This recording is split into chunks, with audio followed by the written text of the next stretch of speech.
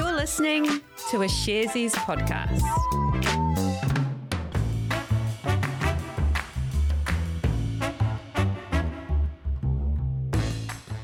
Tēnā tātou katoa. It's the 7th of October. Welcome to Recap, made for you by Sharesies. And if you didn't know, Sharesies is a wealth development platform where our purpose is to create the most financially empowered generation.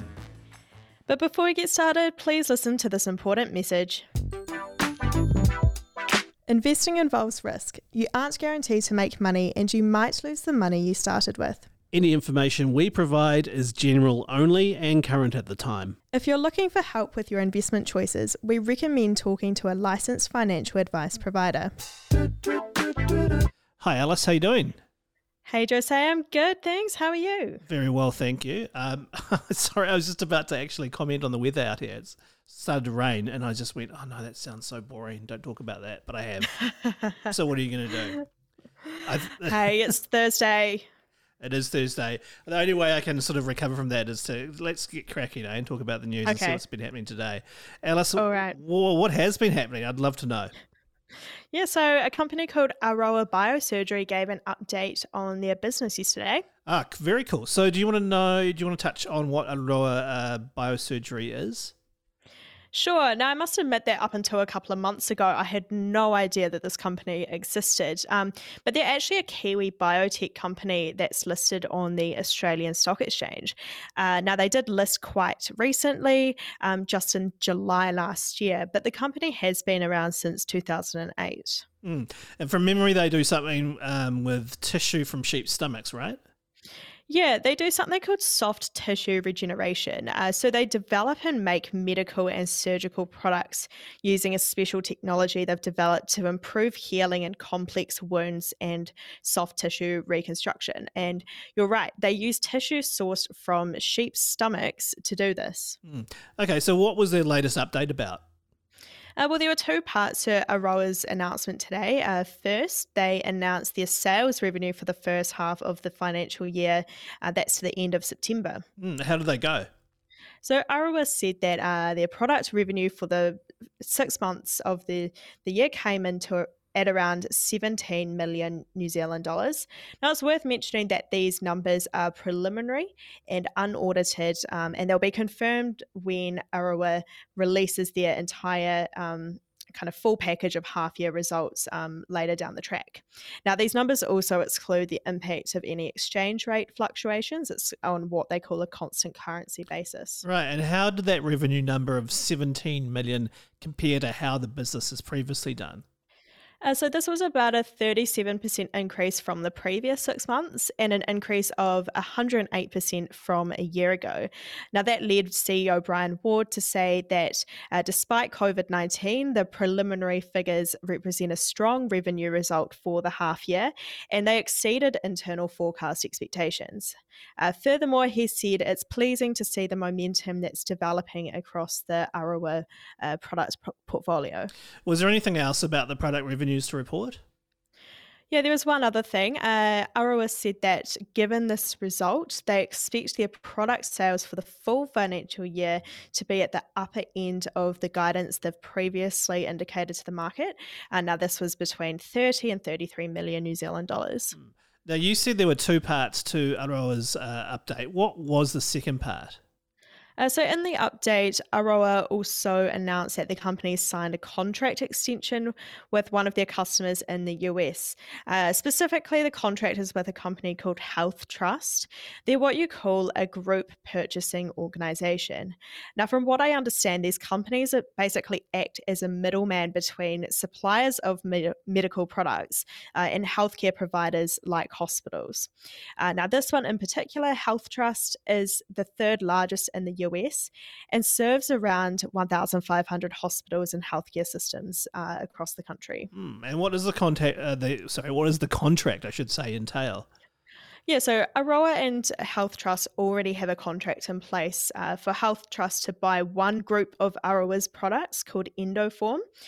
But this contract extension adds in another product range called Myriad. So Health Trust will be able to access this from Aroa from the 8th of October, so that's tomorrow. Now, the contract will run for a period of about 3 years. What did Aroa say all about this? CEO Brian Ward said that it's another milestone for their commercial strategy. He also said that they had expected Myriad sales to drive growth in this financial year, so it's pleasing that adding the Myriad products to the Health Trust contract offers the potential to further fuel that growth. Great. Thanks very much, Alice. Okay, I'm really interested in hearing about our next story, Jose. Yeah, it's a real sort of a clash between a couple of corporations that's going on over in Australia at the moment. Now, I'm referring to the continuing back and forth between Wesfarmers and Sigma in their battle to take over Australian pharmaceutical industries, otherwise known as API. Okay, now we have actually talked about this a few times on Recap. We've kind of been following it. So I'm very keen to hear what the next turn of the wheel is. But before we get into that, do you want to just really quickly outline the story so far? Yeah, I'll give it my best shot. So on one side, there's Wesfarmers. They are a big retail conglomerate that includes Bunnings and Kmart, just to name a few. On the other side is Sigma Healthcare Limited. Now, they own a whole heap of pharmacy brands in Australia. And right in the middle is API. That is Australia's largest wholesale distributor of pharmaceutical products. They own a whole bunch of pharmacies and franchises as well. Yeah, now we covered it at the time, but both Sigma and Wesfarmers have made bids to take over API, right? Yep. So you will remember that back in September, Sigma actually pipped Wesfarmers at the post by making a bid that valued API at around 774 million Australian dollars. Now that won them the right to go over API's books and eventually possibly move to seek shareholder approval to complete the purchase. Now, Wesfarmers, which was doing its own due diligence on API from an earlier bid they made, they ended up making some very public announcements saying they believed its bid was still better for API's shareholders, better than the Sigma bid. So what's happened today then? Okay, so enter Washington H. Soul Pattinson. Oh man, so who is Washington H. Soul Pattinson? So Washington H. Soul Pattinson is an ASX-listed investment firm, but more importantly, they are one of the biggest shareholders in API. They have a 19.3% stake, in fact. Now, they actually supported Wesfarmers' takeover bid. Now, knowing that, can you guess what happened next? I reckon they've sold their shares to Wesfarmers. That is absolutely 100% right. Wesfarmers announced today it had acquired those 95 million shares in API from West. What are they called? I've completely forgotten what they're called. Soul Pattinson.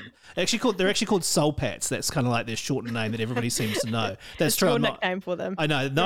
I'm not even making that up. People just go Soul Pats. Oh, really? Yeah. I thought you were just on a nickname basis with them. No, that's just me and Elon Musk, to be honest. Okay. So they've acquired those 95 million shares in API. Sigma wants to acquire API in what's called a scheme of arrangement, and that means they need approval from at least 75% of the API shareholders. So Wesfarmers, which now owns this 19.3% stake in API, they said today that they will not vote in favour of the Sigma bid. And that makes it way more difficult for Sigma to achieve that 75% of the shareholder vote. All right, so what happens now? So Wesfarmers has purchased the shares from Soul Pats for $1.38. However, it would need to pay the difference to Soul Pats if its $1.55 offer to API is approved in the end. But ultimately, the decision now lies with the API shareholders.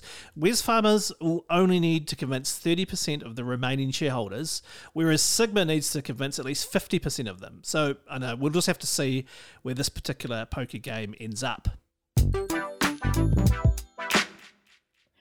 Okay, now it feels like a while since we last talked about the buy now, pay later sector. So I have some news about that today. Right. So the buy now, pay later sector, of course, as the name suggests, it's referring to payment solutions that allow people to buy goods now and then pay it off over time. The sector involves the likes of Afterpay and Klarna and even New Zealand's own Lay-Buy. So what's the news about today? So it's about Target, the huge American retailer that's listed on the New York Stock Exchange. They announced yesterday that they're partnering with two buy now, pay later companies to add them as payment options for their customers. Okay, so which ones are those? One called Affirm and the other called Sezzle. So first, Affirm is a company that's based in the US and they're listed on the NASDAQ stock exchange.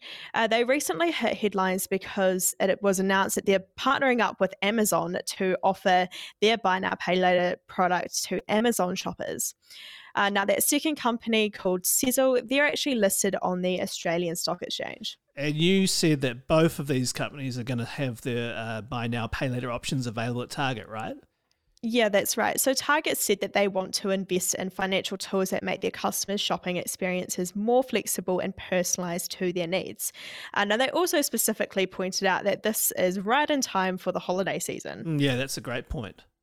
So Target said in their blog post about it that Sezzle will be able to be used for shoppers through their website, target.com, or on the Target app. Meanwhile, Affirm will be available as a payment option for purchases over $100 on target.com. And how did Affirm and Sezzle's share prices react to all this? Well, when this hit the news, Affirm's share price jumped about 20%. And then because this news came out in the US, so it was overnight in Australia, when the Australian market opened today, Sezzle's share price has since jumped up about 10%. So why would their share prices have jumped so much?